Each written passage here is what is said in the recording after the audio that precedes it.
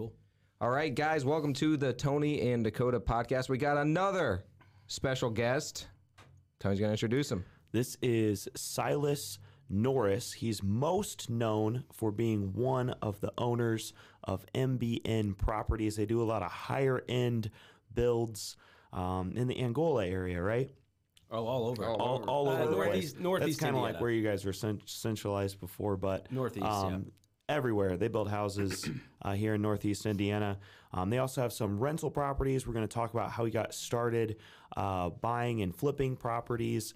Owns some of these corporations with family members, so we're going to get into that a little bit. But this is Silas Norris. Bam. Thanks for having me. Yeah.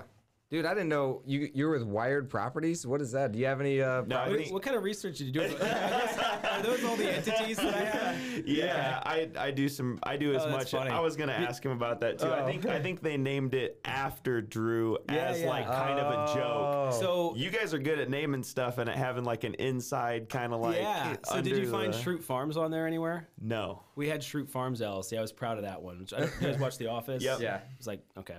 But Did it get shut down? no, I think that dissolved. In fact, most of those have probably been dissolved. That's why it's surprising to me that you found them. We don't have a Wired. I don't know what else you got, but Wired 1, Wired 2, Wired 3. Two Elk. Not sure what that is either. He's like, oh, So what we used to gotta be do when Tony. we'd flip a house, so we had investors and like Drew Wired, right? One of our investors, and we would form a joint LLC. So it would be jointly owned between MBN and him, and it was Wired Properties. I believe that's the way it worked. It's been several years, so we had that LLC, and we used to because it was advice from attorneys and stuff, which I think you got to be careful with advice from attorneys because you can end up spending yourself, and it's so much money that now you can't start a business because you've spent all this money on contracts and legal advice. But that's kind of a different topic, but.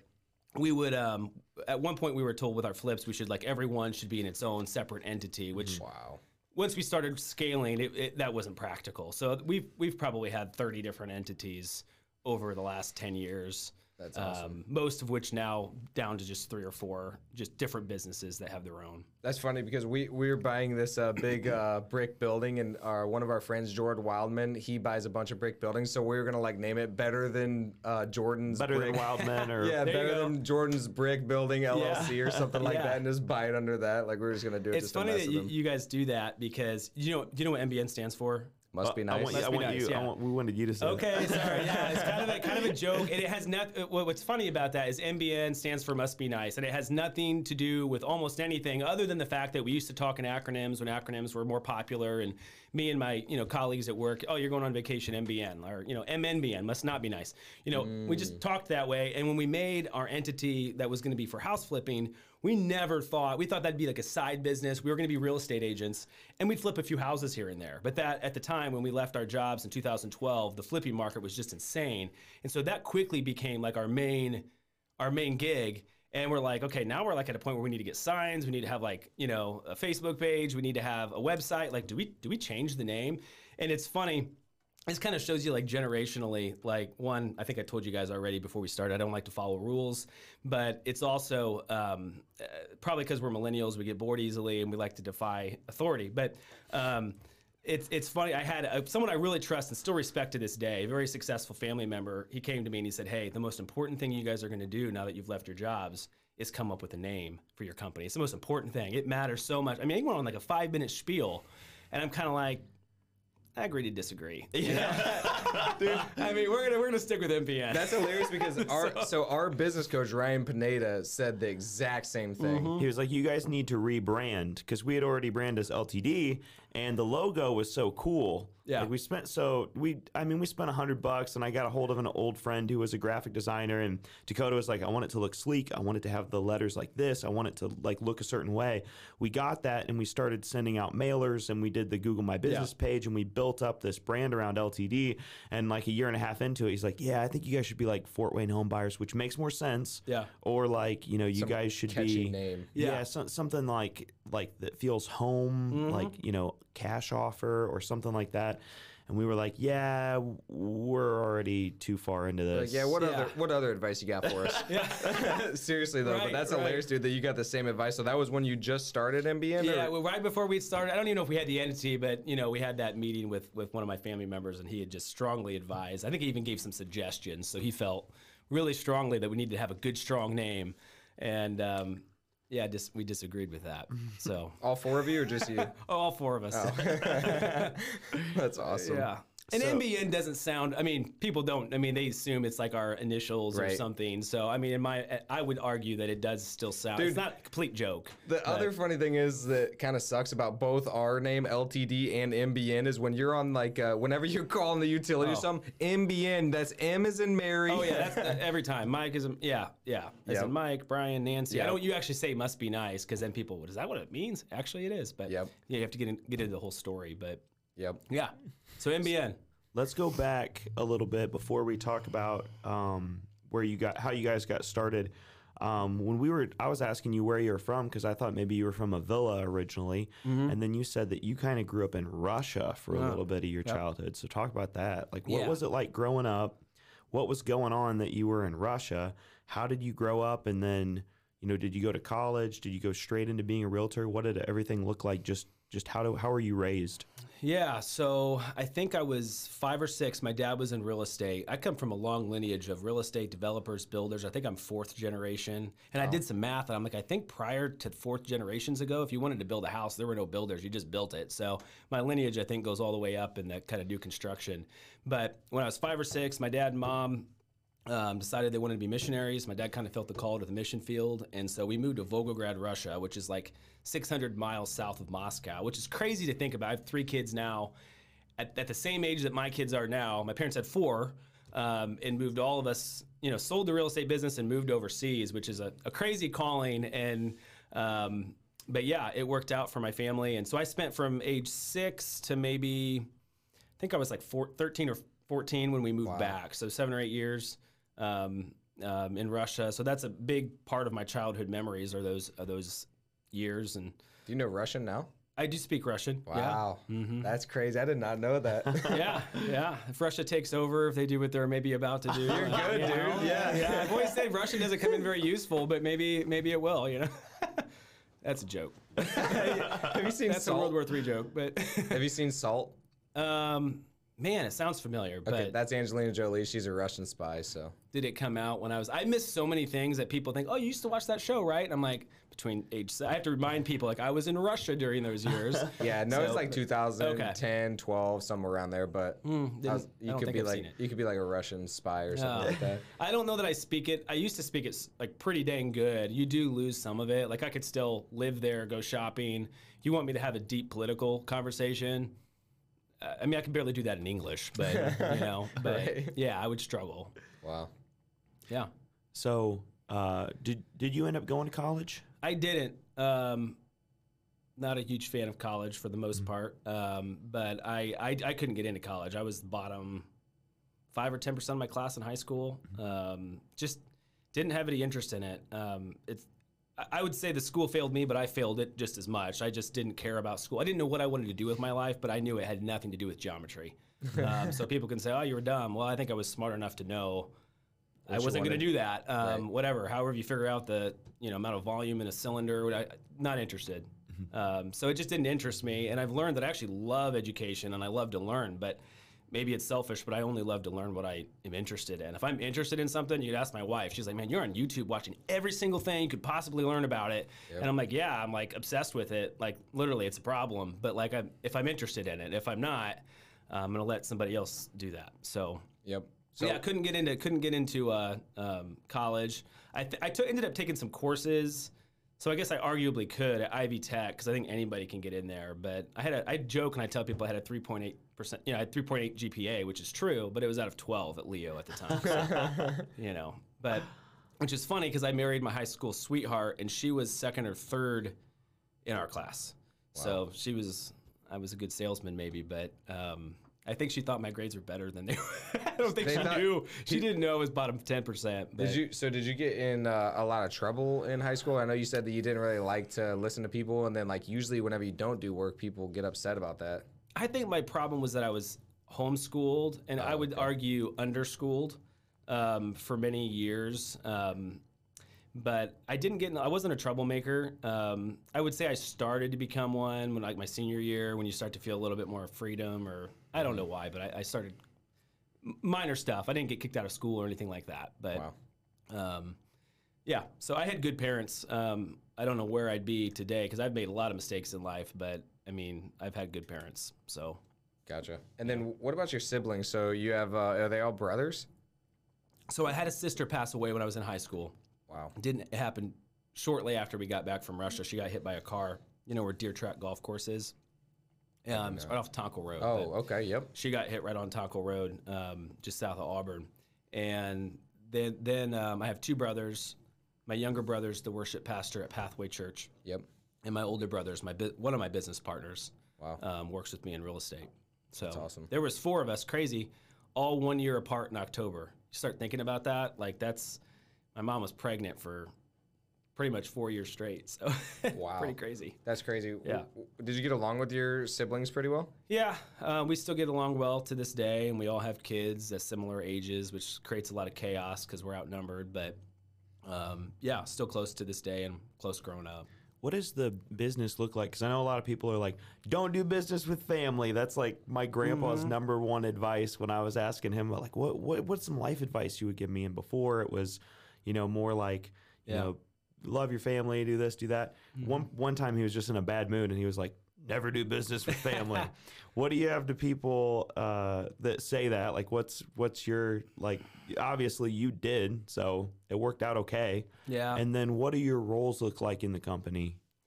So I would say that there's some truth to that. Family can, boy, I don't know how much I want to get into it, but I've done business with family that has not gone well, and I've done business with family that has. The only long-term person I've done business with is my brother, and we both are, there's four partners, and we're really pretty evenly divided in our skill sets, which I think just was a blessing that we didn't anticipate when we started our company. A lot of it was out of just money, like, oh, you've got 20 grand and you've got 20 grand. Turns out I do. That, we can have an equal partnership, and we can make this work, and we can go buy a house. And so that was really, I would say, that's how the partnership started. But what I didn't know, and this is one of those like secret blessings that I didn't think was going to happen, but like we all have very different skill sets. And the good news, I think, and it's taken us some maturity. It's taken us 4 or 5 years. There was a lot more arguments early on. And that's one of the things that a lot of banks told us, like, hey, we like you guys, you're doing good, we want to loan to you, but it's almost like a band when there's four of you, right? Bands don't work out long term, like you're going to break up, especially the fact that there's four of you. And so I always remember telling my partners, like, hey, there's four of us. The banks have, like, several banks have brought it up to me that it's a concern of theirs. So we need to be mindful of that now. I mean, they're not concerned for no reason. I mean, they've probably been down this road. So I think we've done a really good job at, like, listen, like, if it's construction with subs and stuff, like, that's Jonathan and Nate, my brother Nate and my partner Jonathan. That's their department. And honestly, even though we're equal partners, like, their say-so trumps mine. I'm on the sales side with John, and I have some liberties to make some decisions that, they will keep their mouths shut, because, that's my department. So we've done a good job at dividing it up. And I would say our relationship now is, I mean, they truly are some of my best friends and stuff. But I mean, we even have separate offices. Like their office building is 100 yards from mine. So I don't see my brother sometimes for 4 or 5 days. Yep. And so we work together, but in some ways we don't. Yep. So you don't have to go too far into it, but like, what would your advice be for, like, what could you have done differently, I guess, for whatever relationships didn't go well, and like why is this one with your brother going better than the other one? Oh boy, it depends on which one we dissect there, but doing business with family can just be. I haven't done a lot of business with the family. Like I used to work for my uncle and my aunt that to this day own Granite Ridge. Love my aunt and uncle, but there's times when, I mean, he's the top builder in town, and there's times when it's like, I would do things differently, and it's like, but great aunt and uncle, but like, yeah, I would run my business differently. Well, guess what? I mean, any business owner would say that. Right. So in fairness, if he worked for me, there's many things he would say, well, I would do this differently, and he would have a right to say that. But there can be tension and stuff at times when it's all work, and even at family reunions, well, he's my boss, I'm trying to impress him at family reunions, and things that it's like, I just feel like that it can get a little bit messy in that regard. So, and my dad is still the vice president there. So I would say I worked under my dad as well. Is that Lonnie? Yeah, and by the way, Okay. you even mentioned the fact that his name is Lonnie, because there was times at work he's like, hey, should I call you Lonnie? Because I mean, you're my dad, but is that not professional? And like my Uncle Tony, it's like, hey, should I always call you Uncle Tony? Like even in front of customers, or is like, should I call you Tony? And it's like, then outside of work, like that's one small, like tiny example of just things that it can just get a little bit messy and tough. And it's still hard for me to this day to not look at my Uncle Tony and say, hey, Tony. And I'm like, man, that's kind of disrespectful. At least I was brought up to call an Uncle Tony, right? Yep. So there could be some dynamics there. And it's like, I don't mean disrespect. It's just for 10 years, that's what I called you. And so, yeah, there's just things there that, no one right or wrong, but there's just things with family that I think can get confusing, and it's tough, and family should trump any sort of business decisions, or, it trumps business and money. So for me, the best thing for a lot of my family's relationship was me and my brother leaving, and I think they're better off for it, and I think we're better off for it. So creating a win-win. That's awesome. And there really hasn't been any other family business we've done other than I used to work for a family business. Yep. So I got one more question about that. So basically, I don't know how close you all four were like before you guys got started, but like, how have you seen your relationships change? Like, do you guys still like, talk about brotherly things, or is it went all to business now? Or like, do you guys have it where you turn it on and off and like, and like separate that, or? We separate it pretty good, I think. I mean, there is some people that, and I don't know why people ask us this, but, oh, so the four of you, you're best friends, so you hang out on the weekends, and it's like, I mean, I'm with them all week, and there's like 13 kids or something. Like, we're not going to get 13 kids together and all of us, and they're in sports. I mean, it is like once a year that we can get all four of the owners and their wives in the same room. Like, it's just not, it's a nightmare to plan, with everyone, personal schedules and vacations or whatever. So, I mean, we're good friends. Jonathan lives in the same neighborhood as me. We're like 2 houses down from each other. And, occasionally it's like, hey, come jump in my hot tub, or, hey, I had him come help me move something last night. So, I mean, there's certainly a good relationship there. But we get a lot of our, I mean, we have a ping pong table at work. We play ping pong every day. Challenge That's awesome. either of you to it. Oh man, if you're playing every day, I know I'm not gonna We're win. good. We're pretty good. I can imagine.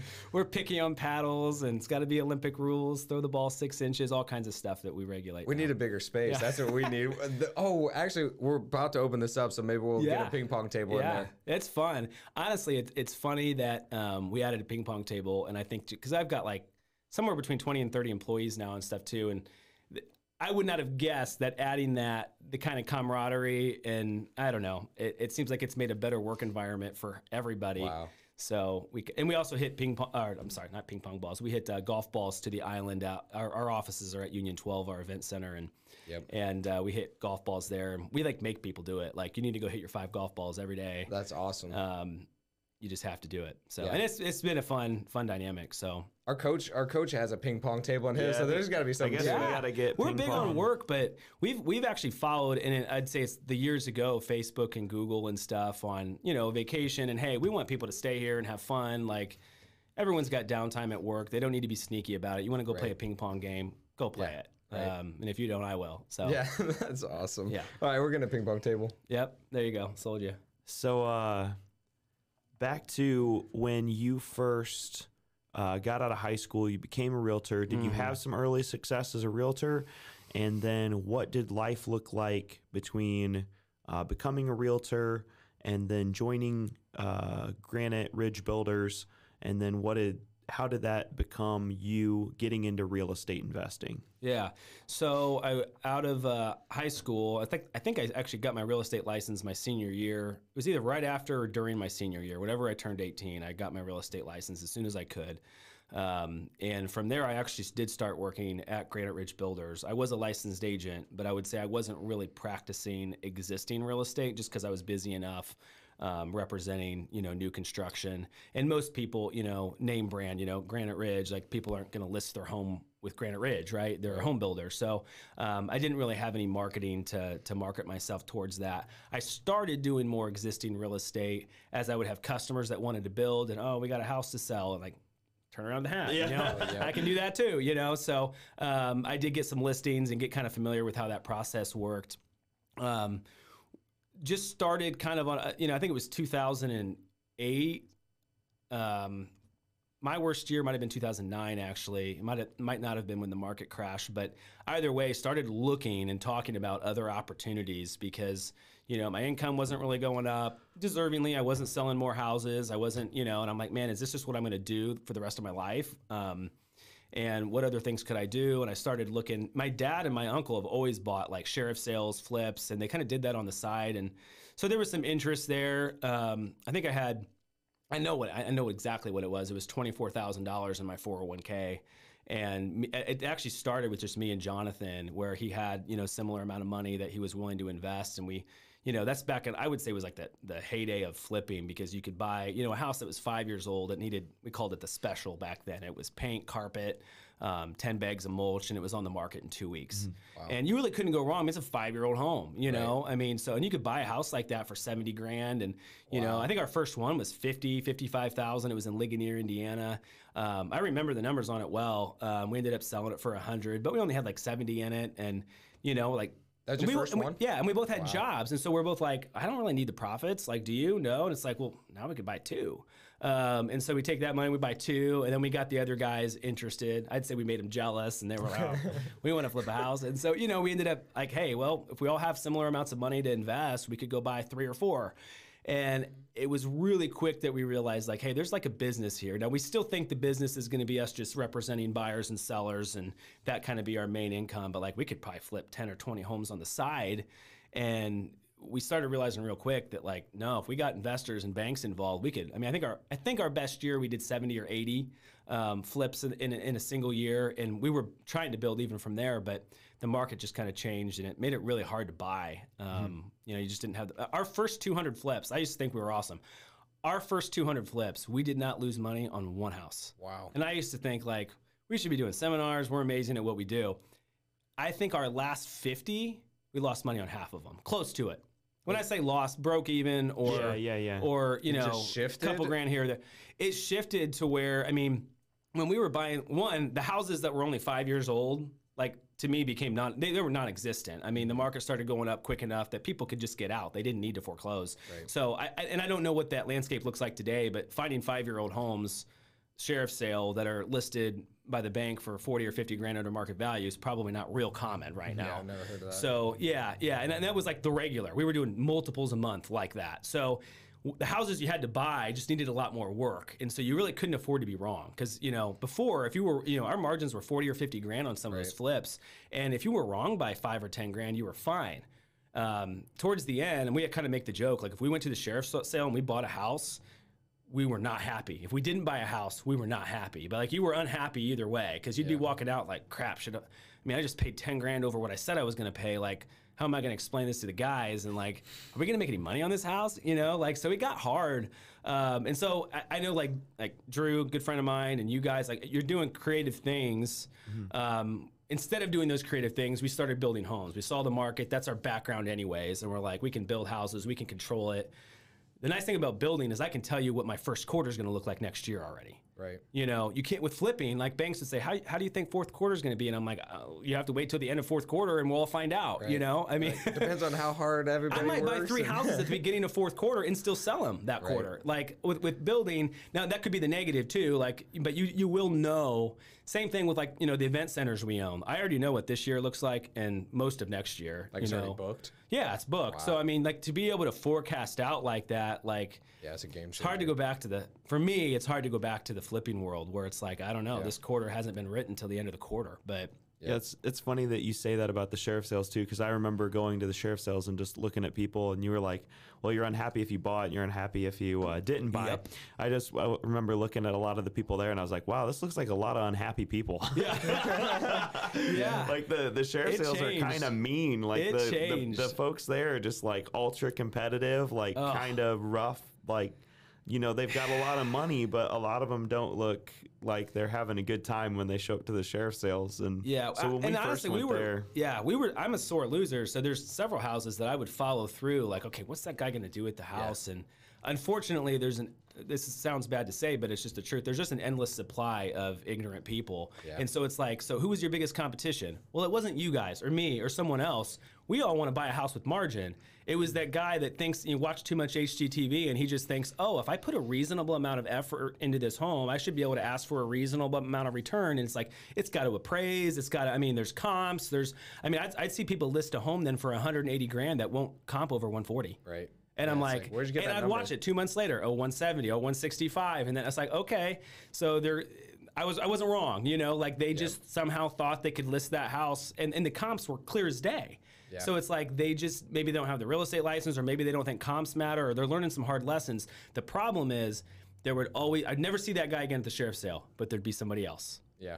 And then there'd be every sheriff's sale, there's an endless supply of those people. So that's what happened to us in the sheriff's sale game where it got really hard. It may be getting, I don't know what it's like today. I haven't been to a sheriff's sale probably in 2 years. So Yeah, we don't go either. We just go direct to seller now. But so did your company ever buy, like, does MBN or like you four guys or you personally own like a bunch of rentals? Because I know you talk about, you got some consistency obviously with your other stuff, but before that ever happened, did you guys ever just start buying rentals to try to get some sort of consistency? yeah, so the rentals that we have at our maximum, I think we maybe had 40 units.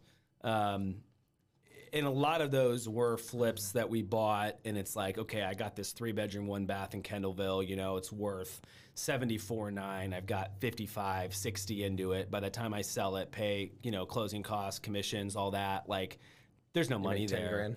So yeah, and it's like, but I could finance out 50 grand from a bank right now, cash flow it at 800 a month, and like, you know, maybe we do that. So, you know, it's options. Pay less in I taxes. guess. Pay less, yeah. So I mean, there was certain percentage of homes that we would say, you know what, that might be a good rental, and maybe the margins. A lot of times it derived from, hey, the margins aren't there, let's just rent it. And then it became, oh, we'll sell it next year, and then we just rent it long term. So we've recently started selling some of those rentals, and we've been building a few. Nice. 1031 and into some builds or whatever. But I always hear that, like at least the people that we always talk to out in Vegas and stuff like that, they're always like, all the flippers, their biggest regret is ever selling a property. Do you ever like look back and like look at those and like, Yes. oh my God. right now, yes, because I mean things have gone up like 30% in the last 2 years. So I mean, yeah, there's some houses that, I mean, luckily we own some that I'm like, I can't even believe what they're worth today. Like that same 2-bedroom that was worth $74,900, I can sell for 120 grand and get multiple offers on it today. Yeah. Yeah, And it's I like, don't that's know nuts. I don't know if you planned it or you had your Facebook girl plan it, but that 10-year challenge was hilarious. That's one of my favorite We memes. like to rock the boat. You know what's funny is we've had two or three Facebook things go viral. Like one of them had like 10 million. I mean, it was Holy smokes. national viral, and it's always been controversial stuff. Yeah. It tells you why, like, the news is like, why isn't this in the news? It's because it's not controversial. If it's debatable, it'll be national news. In case you guys didn't see the meme, it was basically a stock photo of a property, like a brand new build, and it said 10 years ago, because it was part of the 10-year challenge, 250,000, and then the same exact property for like 750,000 or something like that. So it was pretty hilarious. Yeah, we had to delete so many. You don't even know how many comments. People just were really offended by that. I think they thought, I don't know what they By thought. that one? I think they thought that like builders are up in the price. Just so you know, my profit margin is way down from what it was 2 years ago. If you think I can stay on top of building prices going up 2% a month, no, the builder's the one paying that price. Right. And if you think that it works like, well, we signed a contract, so now all of your subs, that they're locked in. No, they're not. Therma-Tru doors went up 8% yesterday. That's effective immediately. Right. So, I mean, with my markup, like I'm eating that. So garage doors went up 52% in 2 weeks, effective immediately. Builders are paying that price. So, I mean, yeah, our profit margin, our volume was up, thankfully, but our margin was down because you cannot stay on top of the price increase. And I'm probably just a glass half full guy. Every month for the last 2 years, I'm like, I bet we've hit the peak. And then the next month, I'm like, it's unbelievable. Like we've got to hit the peak. A little worried about if we don't soon because it's nationwide. I think they said 20%, which is right where we're at. 20% in the last year on new construction, and it was about 10 or 15% the year before that. That's a lot. Yeah, that's a lot. What do you think about inflation? Talking about what, 7%? Yeah, or like just the market in general, because we hear people all the time that are like, it's gonna crash, it's gonna crash, it's gonna crash, and then we listen to our mentors and stuff. And they're like, guys, there are no houses, and you can't really build any right now because prices keep going up. And also, like, I don't know how it's going to crash. It kind of sounds impossible. So with Yeah. the amount of money that we printed and put into the economy, the demand for housing, do you see the market crashing in the future? Or what do you think about the market and what's going to happen? I've learned, man, I always say this, I am so opinionated and I am so wrong a lot. So I've been wrong. I mean, I told people like, oh, interest rates are in the 4s. You're an idiot if you don't refi or buy a house or whatever. I went down to 3s and 2s and they've been there for like 10 years.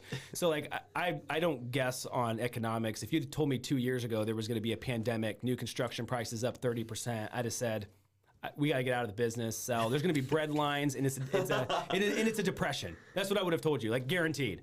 And somehow, like, I'm still got a line at my desk of people that want to build a home. It doesn't make sense, but it's happening. And so it's hard to guess, but I do believe there's like 2 separate issues. I was just talking about it with a friend earlier today. I said the problem is there's an inventory problem, and then there's this other sector that's worth considering, the fact that this is a nationwide thing. If this was regional, where prices were just going up for some reason regionally, then I would be concerned. But I said this is nationwide. When I say 20% in the last year for new construction, that's a nationwide stat. And I'm like, so Fort Wayne still remains one of the most affordable places to live. We've sold so many of our spec homes and so many like to people that live out of state. I just sold a house to a guy that he still works in California, but he can live wherever he wants. And so Fort Wayne is one of the most affordable places, and the stuff we're doing downtown and stuff, I mean, I never would have guessed that was going to take off like it did whenever they started that 10 or 15 years ago. And that's done huge. I mean, we're a cool place to live now. I mean, there's no reason not to live unless you hate snow, which is fair. But other than that, we are just as good a place to live as anywhere. We have good schools. We've got a lot of things going for Fort Wayne. But then if Fed, which, you know, if the rate starts going up in March, I mean, that was been a huge carrot for people for a long time. I mean, you know, I locked in last year at like 2.7 on a 30-year, because like a 15-year was like 2.6 or something. So 2.7% interest rate, and then some people still get in the 3s. I mean, that's a great rate. If rates go up, but the thing is, you still got that combated with the inventory problem, which is like a separate issue. So it's an interesting dynamic, and that's really all I can say about it. But I don't have any predictions of what's going to happen. But here's what I will say: prices cannot continue to go up at 2% a month. Yeah, people can't sustain that. And I'm already seeing that, like where people, with new construction, it's very common. People come in, the long 4-year joke has been, man, if everyone just had another 50 grand, like I could make anyone happy if their budget was just 50 grand higher. And some people could choose to spend that or whatever. 50 grand in the scheme of things isn't always that much. right. But I mean, my meetings in the last 2 weeks, they're a couple $100 grand away. The house they're describing, and they need or whatever, and what they can afford are like 200 grand away. And it's like, I mean, like, the difference is huge. I can't talk, and I'm not trying to talk people up on their budget, but like, I mean, we might as well end the meeting. I mean, 200,000. I'm not gonna. If I showed you what you could afford, like, we're not even close. Right. Yeah. So well, you guys build some pretty nice stuff. There's we some do. other home builders out there that don't we're build not as a, nice we're not a as low stuff. end. Yeah, we're not a low end builder. I wouldn't say we're the highest end either, but we're not a low end builder. We're a custom builder. But yeah, it's getting hard for people, and that may be where like the market is. I mean, Altoff or whatever, some of those builders that build more boxy homes and stuff, like maybe we're going to enter a time when people got to start, I don't want to say dumbing the houses down, but kind of. I mean, you go to any other big city, and I mean, box builders are the name of the game. And here we kind of chew them up and spit them out because, we've got a lot of the Amish influence and a lot of good craftsmen here. We build a better home in Fort Wayne, and I mean this, than anywhere else in the country. And I've looked at homes a lot of places. The quality here, I mean, you say custom cabinets, people expect that from us. Wow. You go any other city and you mention custom cabinets and they're like, oh my gosh, where do you get those? That seems expensive. Some of them get them from here, like Grable. They send them all over the nation. Wow. But I mean, we're in an area where people just expect that. And it's because of our craftsmen or, stick-built framing and all that stuff. Like, they're not going to let you prefab walls and stuff. I mean, but we live in an area where people expect it. We may, if prices continue to go up, there may be more and more of a market for some of those boxier, cheaper builders. But I mean, those homes aren't falling down either. So it's a cheaper product. Yep. But I want to go back just a little bit because I know we talked about the market crashing, and like there's never been people that have been in real estate that long since you said 08 or 09. I was in 04. 04. Okay. So talk about that. Do you see any similarities at all, or is it just completely different? Completely different. I mean, it was a financial crisis before. So, I mean, it was, and now with the government, no matter where you stand on that stuff, but I mean, their ability to put Band-Aids on things and do buyouts. And I mean, there's things that they can do in the market that can really prolong or, maybe temporarily at least fix, add to the debt, whatever. So it's interesting. That's the other reason why I think it's really even hard for forecasters to say what's going to happen in 6 months, because I've had banks tell me, in the next 6 months, X, Y, Z. And it's like, yeah, but there's some other elements at play that could happen that could prolong that or push it back. But I don't know if we're going to see a crash like we did in 08. I wouldn't think so. And the 08 one was like overnight too. I mean, we're talking like in a matter of 3 days, things changed drastically. Were you guys flipping then? Yeah, and the thing is too. I mean, I took part in it. Raised my hand. I'm not unproud of it. It was what it was. But there was a lot of subprime lending, and I mean the people that I wasn't giving loans, and it was not my job to tell people unless they ask, do you think I should do this? Like, no, you have $200 in your checking account. You're buying a $300,000 house. Like, what are you doing? Right.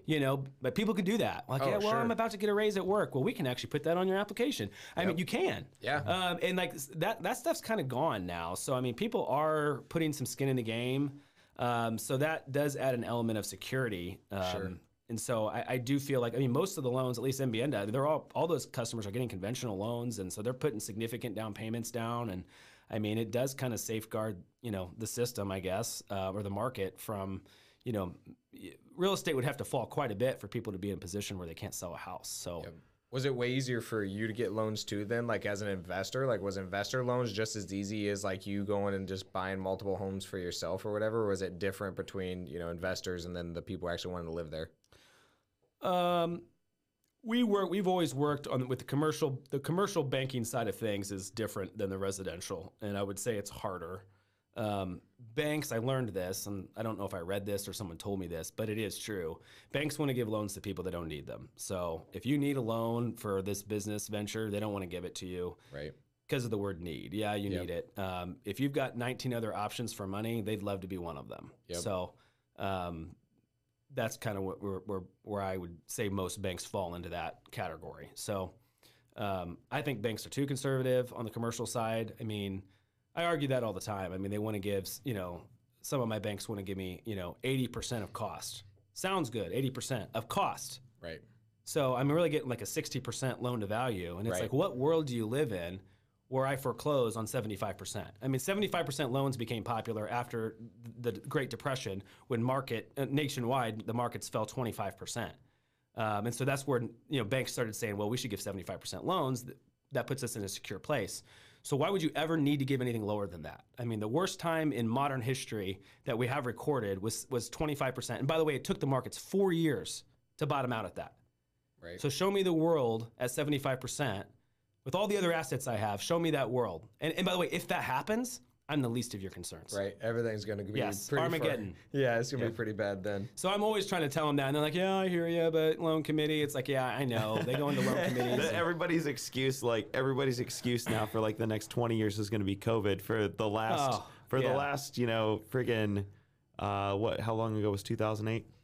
Well, since 2008, the excuse has been 2008. Now, in 2022, the excuse is COVID. So. Yeah, sure. Yeah, you go from one to the other. Yep. What do you think? What do you think about debt? Then, are you a big fan of Dave Ramsey? No. I say because I don't always get think me started on Dave Ramsey. I want to hear about it. What do you think? Did we talk about him before? Why did you bring him up? Because he's like a hot button. Just because we talked about debt. It's a pretty good thing among real estate investors. They all dislike. I dislike him so much that I watch his show. If that tells you anything. Because I want to be educated enough. What he says? Yeah. Dude, I got to say one thing about what he said that I thought was hilarious. So I told Tony this. He told this guy, it was actually Pace Morby. I don't know if you follow him at all, but he's hilarious. I don't.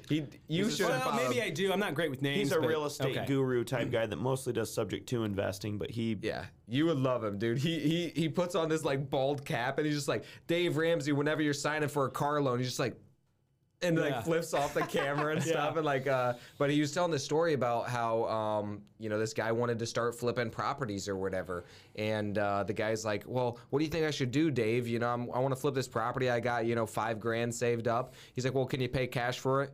Yeah, well, keep working your job, work overtime until you save up the money for it. And Pace was just like, he just told this guy to work 40 years of his life to save up this money so he can flip one house. Yeah. One house. When he could just borrow it, make the money, and then like move on. And he's like, he just told that guy to waste his life. Yeah, so the thing I'll say that if this is what Dave Ramsey's mission is, And if I ever could like see him in person and ask him, like, dude, behind closed doors, just tell me, like, because we all know America can be very, I want it now, immediate gratification, lots of debt, credit cards. Yep. And he's over here, right? And I'm like, if your goal by all of this way over here is just to get people in the middle, if that's really where you're trying to end, and you know people aren't going to follow all of your advice, or the majority of people aren't, but you're going to get them halfway, I'm with him. Because there is some balance to, you know, like I've told people, like he said the other day, he's like, I can't think of one reason why someone would need a credit card. There's not one reason in the world. Really? I can think of 4. Yeah. Right now. Traveling seas, security, building credit.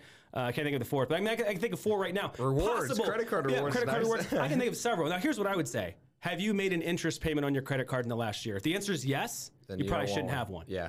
That's the answer. Yeah. I mean, it's not, I don't even think it's debatable. That is the answer. So I'm like, so why are you telling people that? And it's because I think you think you're talking to all these people that are crazy, and they probably do need to come halfway. Sure. And then, you know, but yeah, I saw an example once where the guy was like, hey, I've got this investment I could make, and, you know, I could pay off my house. It's worth $600,000. And I could pay off my house with that $100,000, or I could go buy this rental. I got this investment. And he's like, don't even want to hear about the investment. Pay off your house. And I'm like, wait a minute. He just said, and he said he owed $150,000 on his house. That's worth $600,000. And he said, let me tell you why you're going to pay off your house first. Every millionaire, we've studied them. You know what they all know? They all pay off their house. And you want to know why? It's because they all know that there's no chance of foreclosure after they pay off their house. And you know, 100% of foreclosures come from people with mortgages. And I said, do you know how many people, if we trust this guy's numbers, that he has a $600,000 house that he owes $150,000 on, he would literally have to be not right in the head for that to foreclose. There's no world that we've ever lived in where that's a possible foreclosure.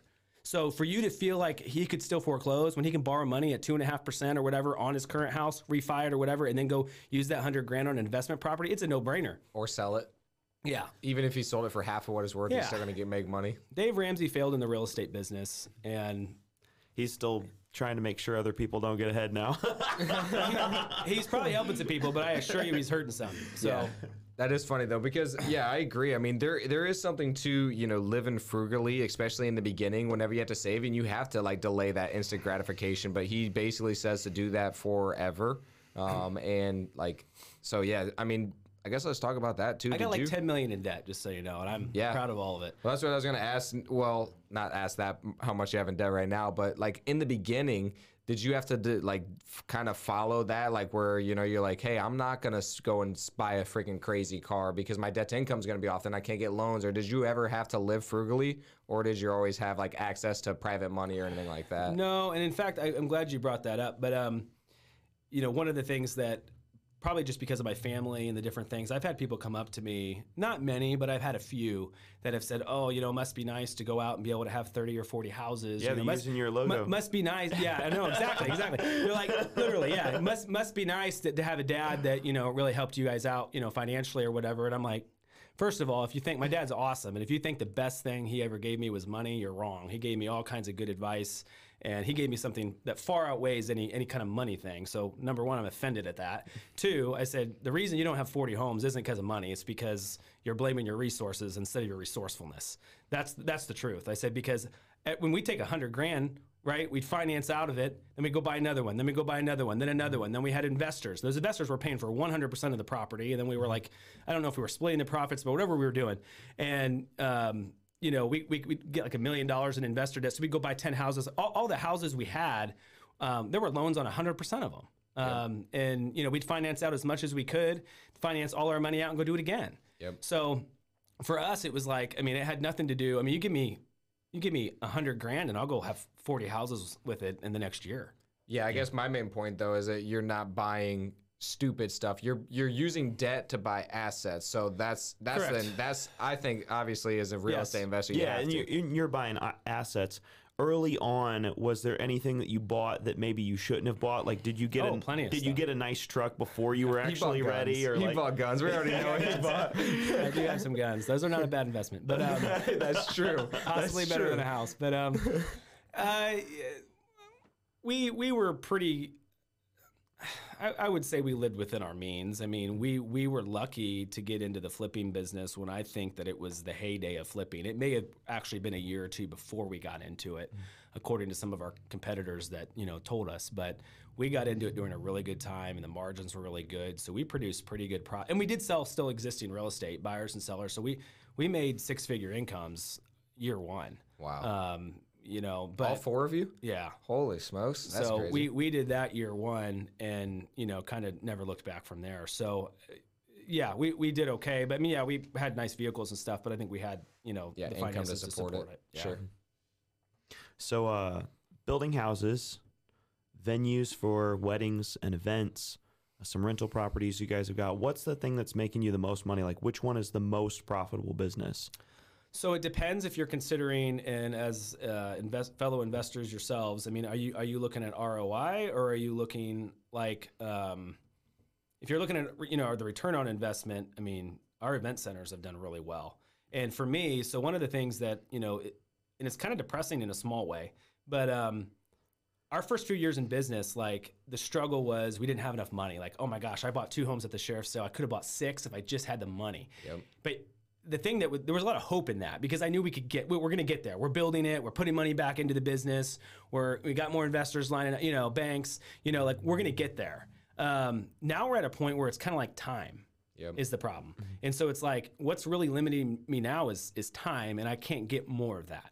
So in some ways, that's kind of there's some depressing factors to that, because it just is what it is. And You can lend us some money, bro. yeah, maybe, you never know. But Just let us replace you, put us on a really high salary, and then we'll just do your job for my you. job. Then you got all your time back. So the beautiful thing about like both of the event centers I have is I always joke I could move to California and still run those, because we have staff in place. We have, good processes in place, and they've been really profitable and really predictable, meaning I already know this year we're going to produce similar profits to last year and the year before. Like, I already know that based on what we have in the pipeline, and then next year is already looking good. So those businesses have been the best ROI. But MBM Properties we did 26 or 7 million last year in new construction, and that's our main source of income for sure.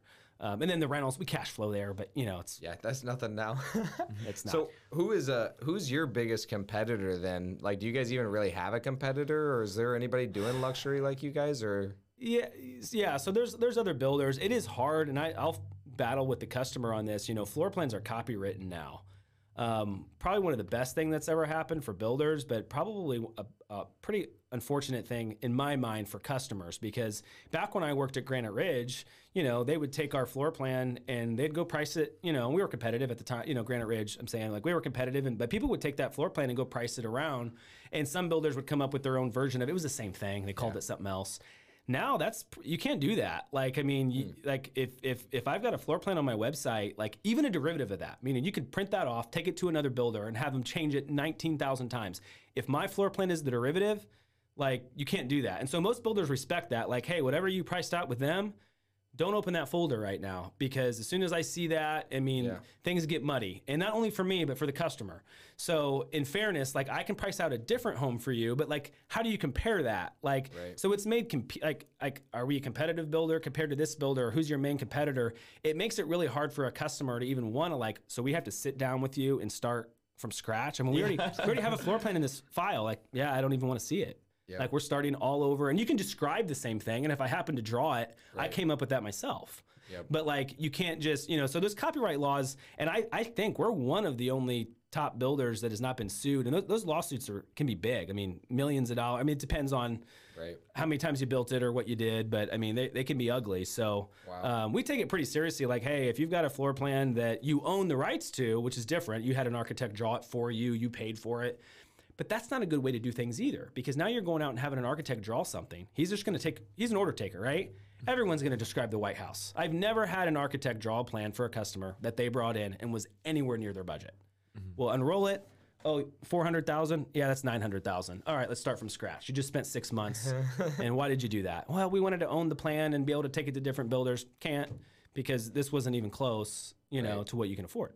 So you guys have your own architects in house? They're not in-house, so that is one of the of all the employees we have 3 different architects we work with that we outsource. They give us a certain amount of hours, like in a week, I guess. Yeah. But and we actually like that. It's one of the reasons I think our houses look different, like from one to the next. Yeah. Because when you tend to go with one architect, I mean, I can tell you, just jump on our website, I'd be like, I can tell you exactly what architect drew it because of their style. Yep. And so it's like, we've talked about, should we just hire, because we're paying more than just one full-time architect, but I'm like, if we just hire one of them full-time, we're going to get a lot of that flavor over and over and over and over again. And I kind of like being, if we want a real modern house, like, I know the guy for the job. Yep. If we want something, whatever style, like, okay, that's going to be, this guy or, this girl. So, yeah, we like to keep it separate, but yeah, we've got some part-time draftsmen that work for us.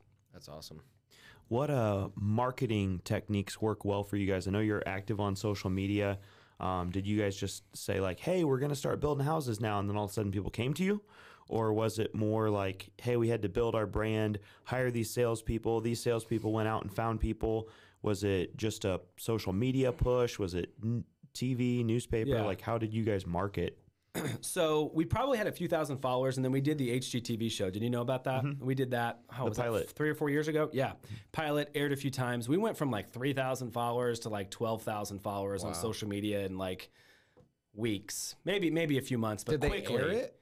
They aired it. Yeah, they aired it 3 times. Oh my gosh, that's awesome. Yeah, they aired it 3 times, and didn't end up picking it. They didn't go to season, which is crazy because we got more publicity. Like if I had to guess, like the publicity we would get from a whole show, like 12 episodes or whatever it is, we got that just out of the pilot. Like I just never would have guessed how much marketing we would get just out of the pilot. Wow. And in fact, it shows you how like ignorant people are. I mean, I had somebody turn around on an airplane to me like 6 months ago. I've watched every one of your shows. They're so great. I'm like, I think I got a show aired on it. I think they think I'm one of the Property Brothers, but oh, I have no idea. But it's like, and we had so many people comment like, oh, I watch your show like every Thursday. And I'm like, what show are you watching? Because that's not our show. Dude, that's hilarious. You know what? I never even told you this, but like one time I was hanging out with Logan or something at the MBN thing at like one of the Home and Garden shows. They're coming up to me like, well, like one of them, and I'm like, which brother are you? Yeah, I'm like, oh, dude, I don't even know what to say to these guys, but they thought we were you guys for some reason. But so there's enough of that, and I guess I'm thankful for it because there are people that still think our show's airing on HGTV. I mean, they own it, so they could rerun it, and they do that occasionally with pilots. So they wouldn't tell me; they would just do it, but like in the middle of the night or something. But but that was huge for you guys. Oh, it was huge. Yeah, it was huge, and it helped us with the brand. Perception is reality, and we are quality guys. We know how to build a quality product, but they were on HGTV, so they're the best. On that TV, was that about building or was that for flipping for you guys? It was about flipping, and we flipped a house in Elkhart, and it was called Small Town Big Flip, and we flipped a house in Elkhart, Indiana. Nice. Yep. What do you guys do better than any other home builder? I talk to my wife about this all the time because one, communication. We communicate. We do use like Builder Trend, which is an online software, which really is helpful. I mean, it's expensive, but like it's like we used to build houses before, and then we did it with Builder Trend, and I'm like, I don't even know how we did it before. With communication and all that stuff. It's like it's all there. It's centralized. All our communication's on there, and so communication's one of them. The other thing is, I mean, and this is the thing like about my partners, like. We're talking about partnering with maybe Youth for Christ and a couple other charities building the house. We've done that before, and like I never even had to get permission from my partners to do that because like we're all like-minded. We want to give back, and so like I always said like if you're going to partner with people that at least from a moral perspective have the same core principles and ideas, and I think that's important. And I tell people all the time like a lot of things like boil down, and I think COVID has made it worse, but people. They're just not very trusting. And I've always told my wife, if people really believed me, I would have almost no problems ever with customers. And trust me, we have our share. But it really boils down, I said, it really boils down to trust. If they knew that when I told them, I will not allow a single stud in your home that I would not allow in mine. If I was building my own daughter a house, and if I'm not okay with it in her house, I'm not okay with it in yours. I said, I tell that to every customer. I said, but some of them, they just don't believe you. It must be what it is, because I'm telling you this is okay and you're still freaking out about it. Like, Right. you just don't trust me. Yep. So for us, I do encompass that. Like, I will not, if I was building a house for you, I will not allow something in your house that I will not allow in mine. Now, I say that to say houses are not perfect. They're new. They're not perfect. Right. So you have to have that understanding. There's imperfections. I just built a house for myself, my dream house, and there's imperfections in it. Like, Yep. come over, I'll show them to you. Well, dude, I always tell our guys. I was just telling them. I was like, guys, like, because they did this. Our Like, yeah, contractors. you can see cracks like right there. I'm like, dude, they did. This was perfect. Yeah. 6 months ago. Yeah, it dried out. And Yeah. then it gets hot and cold and expands, and then bam, there's cracks everywhere. I'm like, Indiana. yeah, I'm like, let's Yeah. stop making these things so freaking like perfect, and let's get them like 90% good, Yeah. and then like stop Yep. making it like perfect. But yeah, dude, houses expand. They're gonna Yeah. crack. They're gonna move. I mean, I've spent a lot of time, because people will come in, we'll never build with this builder. Oh, there was a hairline crack in my driveway. And I'm like, I got a hairline crack in my driveway. Like, Yeah. that's not, I mean, happens. it's concrete. I mean, it's eventually going to crack. I mean, it doesn't happen on every driveway, but it can happen. Happened to me. So like, if that's your standard, or if that's why that builder's a bad guy, you know, I mean, there's thousands of components in a new home. I mean, if he got all but one of them right, you know, if you got all of them right but one of them, you should probably build another home with him, you know? Yeah. So yeah, a lot of it's education, and a lot of it is people just don't know. And they, you know, builders probably no different than like real estate agents. Like, we're not rated much higher than, you know, lawyers, and, you know, just as far as like trust goes. Sure. And so I think a lot of people, like, you know, there probably are some builders out there that are trying to screw people, and so they kind of come in with the guard up, and I need to inspect the house every single day, and, you know, and I'm going to be measuring stuff and looking for stuff, and it's like, you know, Yeah, if call, you wanna- call and ask. You want to blow a deal up, just get the parents involved. Oh yeah, no, that is all real estate, including the home building. Yeah, Yep. yeah. My dad told me you got to have 2x6 walls. Well, let me tell you about the way your dad used to build homes, and how they used to insulate them and all that. Yeah, right. We've improved things. Trust me. That's funny. Yeah. What do you think is easier, like building homes or actually building them? Because I think I talked to you about this before, but I have a friend Building them or wedding them. building them or flipping them. Like whenever you're buying You them. said building or building. Oh, Well, I'm gonna choose building. yeah, you're gonna I get it build right? them or you're gonna build them. Did I get it right? But like building them or flipping them, because I had a friend of mine that down in Tennessee says that building is way better, way easier, more like less work for him, less headaches, and then it's actually more profitable. But what do you think was like better? Obviously, there's got to be something to it, otherwise you would still be flipping. But Building is more predictable. There's a little bit more profit, I would say, and I haven't slept good since I started my own business, though. Flipping or, owning a business, the overhead. There's plenty of reasons to lose sleep. So Well, and you got to bang too. I got to. Oh yeah, and I drink a lot of caffeine at night. But I wouldn't say that's a nightly thing for me, but yeah. So I would say building's more predictable, but you know, building can fall off. I mean, it can fall off. You know, Fast. pretty hardcore. Yeah, and that's when I would want to be flipping. So, in fact, I used to have people come up to me, oh man, we're thinking about flipping. This is just like a few years ago. We're thinking about flipping houses. And I'm like, everyone's telling me that now's the time to do it. And I said, when everyone tells you it's not the time to do it, do it. yeah, When you go to everybody and they're like, you guys are idiots, then do it. But because it starts with buying the house right. And if everyone's telling you to flip, I mean, this guy sells hot tubs for a living. If they're telling you should get into real estate and be flipping houses, I mean, everybody knows it. Yeah. So, I mean, you need to be doing it when everyone's like, I'm not doing that. The people in real estate are getting out. That's when you flip houses, in my mind. what do you lose? The fact that you guys are doing it now with any success, I mean, this is the hardest flipping market I believe there is. Personal opinion. So it's only up from here. Right. Building is at an all-time high, but it can go down. Okay, that's what we figured too. Is we're like, well, if we're doing it in this market, that means like we do spend a stupid amount in marketing, and then like, you know, I have like a decent amount of sales skills because like I've did it for a while, so we try to build it up from Yeah. there. But If you can do it now and make any sense out of it at all, I think it could get better. yeah, I hope so. Hopefully, everybody keeps telling us like, dude, the market's gonna turn, and then you guys are gonna be screwed. I'm like, I think we're gonna do better. Well, he's kind of talking No, about. you will do better. He's talking about when like the banks too were like kind of trying to get rid of some inventory, and they were willing to take discounts on property Oh, yeah. and like that sort of thing because I used to have banks calling me.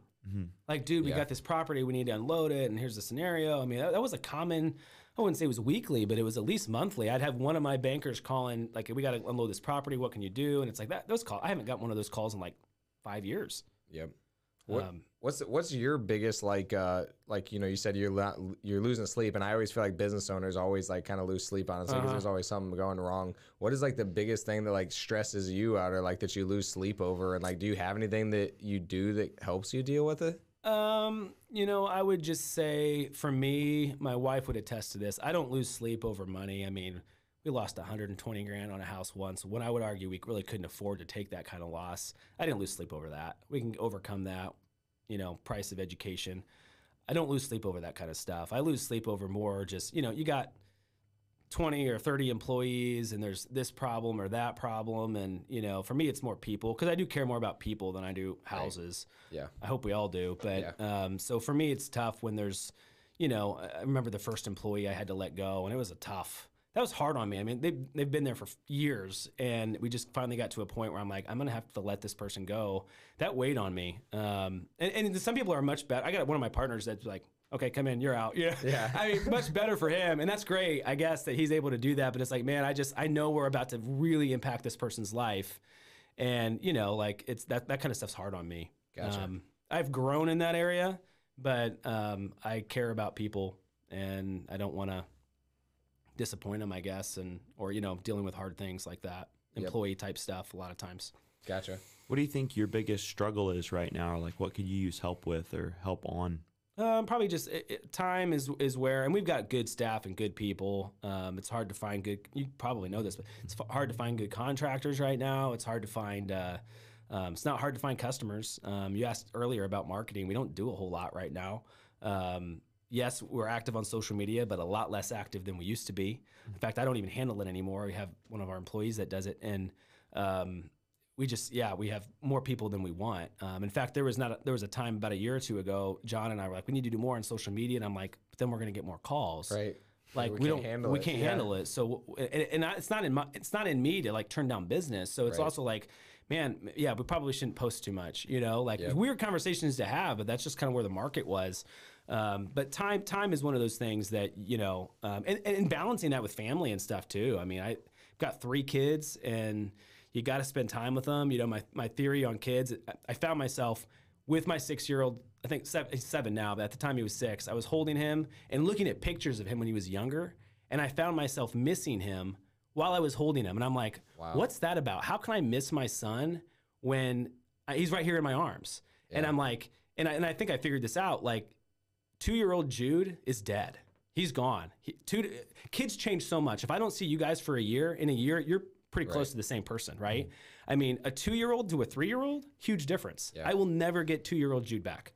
I'll never get 3-year-old, 4-year-old, 5-year-old. And they change so much. And it's like, man, you got to spend time with your kids, and balancing that is hard, especially as a business owner. Like you get calls or you got appointments. I work when people can work. And a lot of times that could be evenings, and it's hard, but I've tried to just dedicate weekends to I don't work very many weekends anymore. Thankfully, in this market, I don't have to. If push comes to shove, I'm willing to. But yeah. I got a good idea. Dude, you guys should hire a videographer and start a YouTube channel or something. You get a ton of passive income from that, and you guys already have the following. Then it makes sense to ramp up your following. Your business is still going to go crazy, and then you could just create some kind of more residual from that. I think you guys, I would watch it. We've talked about it. We just haven't. We haven't pursued any of it. And some of it boils down to just time. Yeah. We're getting ready. We're building a huge winery up on north side of Fort Wayne. I don't know if I've told you about that or not, but right off of Diebold and Union Chapel. Okay. It's going to be huge. Restaurant. I live right over there. I live off DuPont. You're going to love it because it's going to be a restaurant, winery, but we're going to have a 3-way because we're not that passionate about wine, so you can get beer or whatever. So that's awesome. It's going to be pretty cool. But Dakota's house is going to go up in value again. Yeah, exactly, it's going to be pretty awesome. But anyways, we break ground on that next month. So some of it just boils down to all the irons in the fire, and we got to really start what do we want to do and what do we not want to do. We've talked about that. It's hard to know. It's hard to know sometimes what the right course of action is. But a YouTube channel is something that's come up. But yeah, I was just thinking that might create more time freedom and more income, and then actually be a reason for them to build it or whatever. Which I was just like, well, it might work, but yeah, I definitely think you guys could grow it more than most people, especially in Fort Wayne. What's kind of unfortunate too and depressing is like social media is changing so much, and like we spent so much time and effort, and now that the algorithms have changed, it's hard to even build the following that you could 10 years ago. And we spent all this time on Facebook and all this time on Instagram, and now you look at like, I think I saw a report the other day from like 30-year-olds and under. It was like Facebook and like Instagram was high, but Facebook was like pretty low, and it's like, now we got to start a TikTok. Now we got to start like all this other stuff just to remain current. And so it's kind of annoying, you know. It's like, can I just transfer that over to TikTok? Yeah, you can though. That's the thing. Can you really? Yeah, you get a didn't know that. videographer or whatever, then just have them clip it, then put the clips on TikTok. People could clip this right here. Bam, they got a 10-second clip of you So saying we can something. start over, go all the way back to the beginning of time, flipping. And Yeah. Well, I got at seriously. least one that I'm going to clip from this. Some stuff that you said. I was like writing notes like, Oh, cool. I'm going to clip that. Okay, for TikTok or something. Yeah. No, well, probably Did you just do that? probably just for We- Facebook and Instagram. We kind of started with TikTok and Ryan Pineda, our business coach, says that like that's the best way to get like a lot of followers, because he does it. He does some dancing and he does some crazy stuff, educational and stuff like that. But like he does it, and he does really well, and like that's how he gets so many followers very quickly. So I mean it definitely works, but I mean it does take a lot of time, dude. I was literally just making a Facebook post on this house that we flipped. I was like, dude, that took me 3 hours because I went in, I got the before and afters, I edited, I put that, and then once I got it to my phone, I was like, I edited it to where it's going to be the right size for whenever I do them. But then if I go individually, it's going to add up. And then whenever I put them all together, it messed it all up. So then I had to screenshot it. Dude, I was like, I just spent 3 hours for one post. I was like, this is ridiculous. Oh, yeah. But like, if you just hire somebody else and they're just videoing, then I think that you guys would be like, just have them follow you around with a camera. Right. Then let them do everything. You don't even need to see it. And people just seeing what you're doing, because like, dude, you guys are doing some huge things in town that like everybody wants to see. So Sure. Yeah. That's a good thought, and it is a direction we may need to pursue more. yeah, that'd be awesome. Good advice. do you have anything else that you want to plug? Because there's that winery that you guys are coming out with. Are there some other things? What is the paper mill? Is that Oh yeah, that's And then an what- event center downtown. and that's part of like one of the cool areas too, like where Yeah. the buildings are on both sides. What the heck's that Yeah. called? The landing? The landing. Yeah. They're kind of building that up with Promenade Park and everything. So for Fort Wayne locals that are watching this, what are some other things you guys have got going on? Some things that you want to plug? Some things, maybe social medias you want people to follow, or anything that you guys Our home wanna building, promote? our home building page is kind of the main thing where we put things, and that's our main source of business, I guess. And that's MBN Properties on Facebook or Instagram. And then we've got our website's mymbnhome.com for if you're interested in new construction or building a house. The other, union12.com, that's our event center there where our office is located. It's right on the Fort Wayne, Whitley County line, but it's on the Whitley County side, so it's a Columbia City address. And then we've got the paper mill on the landing, which I think is the papermillonthelanding.com. Or it might be papermillonthelanding.com. But that's a downtown venue. That's the third floor just above the Landing Brewery. And then we've got some rentals, but there's really no business to be talked about there. Those are all pretty much rented all the time. And then, the Vinland Reserve Winery, that's coming up. And we'll be promoting that on MBN's page too, and try to open that November, December this year. That'd be awesome. Yeah. I'm excited. I didn't know you guys are building something. We're that going close, big too. too. It's not like a steel barn that we're going to serve wine out of. It's going to be pretty awesome. Well, based on everything else that you guys do, I better like put in a reservation now so I can get one by 2023. The winery will be open to the public. We were actually going to do an event center there, and then we're like, this location's just too good for it to be like a private event center. And so we're like, we need to do something that's open to the public. The north side of Fort Wayne needs it. Yeah. And that's what we're going to do. And it may fail miserably, but it won't. Probably won't. I Yeah, hope it won't. probably not, dude. They're building so much over there too, and it definitely could. That'd be awesome. And there's a lot of money there that doesn't get very much, but they're definitely building it that way. So Yeah, that's excited awesome. about it. So one of the last questions we ask is really deep. Okay. So 60 years from now, you're sitting on your deathbed. I don't think I'll be alive 60 years from now. You don't know my age, do you? 50 years. Okay. Oh, Were you it's 36? possible. It's possible. It's possible. 86. I told my wife the other day, I don't plan on living long, so All right. I live so pretty hard. 20 years from now, you're just sitting on your deathbed. It's the end of your life. You're going to be remembered for something. There's like a saying. It could be something you would put on a billboard, like one sentence, one paragraph, something that was meaningful for your life, it's your legacy, what would that saying be? Well, saying would be tough, but I would tell people, like I tell a lot of people, I said it earlier in this interview, but, don't blame your resources, blame your resourcefulness. You can do a lot more than you think you can do. Act in the lifetime of an opportunity. I think that's important. There's so many people that are like their jaw drops when I tell them about like Union 12 and like what you bought that and you didn't know it could be an event center and you didn't know it was zoned. And I'm like, well, we had to act now. And I'm like, yeah, you'd still be asking questions. Right. I'm still asking questions about stuff and I've owned it for 5 years. Like, you need to be dumb enough to act. That's the reality. I wasn't smart, but I'm dumb enough to act. And I mean, you think about like I'm teaching my kid to throw a spiral right now. Like, what's the best way for him to learn to throw a spiral? Just want to sit and talk about it? Yeah, no. No, do it. Yep. So for me, it's a matter of doing and just know that you're going to fail some and be okay with that. Your kids can learn more from you from your failures than any success you've ever had. I'd rather sit here and tell you about all the lessons I've learned, and they're not from the 200 homes we flipped and made money. I've learned some awesome lessons that came from unfortunate mistakes. So anyways, act in the lifetime of an opportunity. And there comes a point you can't ask any more questions. Just do it. Take the risk and bet on yourself. Dude, that's funny because we were looking at this property and then we had a lot of friends. I'll show it to you afterwards, but it's like this mansion they were looking at buying. And we had a lot of our friends that came with us and they were just like, hey, did you see this? Did you see this? Did you guys think about this? Did you do this? I was like, dude, if we had all of them with us, I like kind of like freaked out. And I'm like usually can keep my composure, especially under pressure. That was the first time when like everybody was around. We're about to sign. This is like the biggest property we ever bought. It's $500,000. And so to us, it was a lot of money. Oh, I was like, could everybody?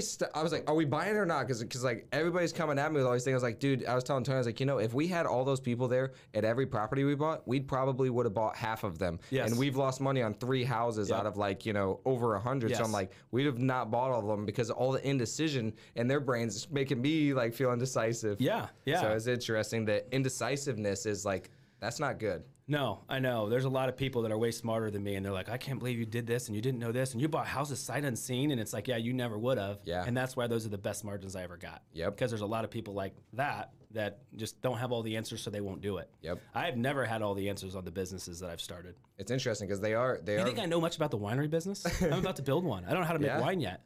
You figure it out. And my banker's like, well, don't you know? And you're not. Who are you going to hire? And it's like, I don't know. I'll figure it out. Yeah, you will. I can do it. That's a funny thing is like you usually do figure it out. And if you're decisive and you already say you're going to, you're going to figure it out. If you don't think you're going to, even if you're really smart, then you're probably not going to. Yeah. Yeah. Yep. And that wasn't really a saying. I'm sorry. Not a real catchy one. No, like I got a good one out of it. All right. So the banker's still going to be working at the bank in 10 years, and you're still going to be building companies. Yeah, well, you know what? Why are the bankers asking you guys questions if Yes. you already have proof of concept multiple times? Yeah, well, I tell people all the time, my biggest fear is my own unfulfilled potential. Like, and I think that's a lot of people's biggest fears, but I don't want to be 50 years from now when you talked about age, I don't want to look back and say, well, I could have or I should have. Well, you said you're not going to live that long, so. Not 50, 50, you dropped it to 50, and now I'm interested. But yeah, I want to make sure that I do whatever the most is that I can do. And I feel like that's partly, I'm a Christian. I think that's our calling. If you've got the ability, you need to do it. So. Yep, I believe that too. Do you have any final thoughts for our listeners or anything that you want to say just to finish it out? I'll give you a quick tip that helped my marriage. I figured out that you could, in 18 seconds, I can get on Amazon and have flowers sent to my house, and they'll be there tomorrow at noon. Wow. All you men should do that. Yeah. I never do it when I'm supposed to. Like, my wife does not get flowers on her birthday or on Christmas, but like randomly I'll be like, you know what? Like, she's been having a hard week, so I just like got online and like flowers tomorrow at noon. So anyways. Do you guys share the Amazon account? There's more value in that advice than you know, but yeah, do it. Do you guys share that Amazon account? She may be able to jump on and see mine, but I don't think she does. And you know what? She doesn't care. And you know what? For all those ladies out there, she doesn't want flowers. She does. No lady says that unless she only says that when she's sitting next to a bouquet of flowers that aren't hers. Yep. Send her flowers, even if she says she doesn't want them. She does want them. She wants those flowers.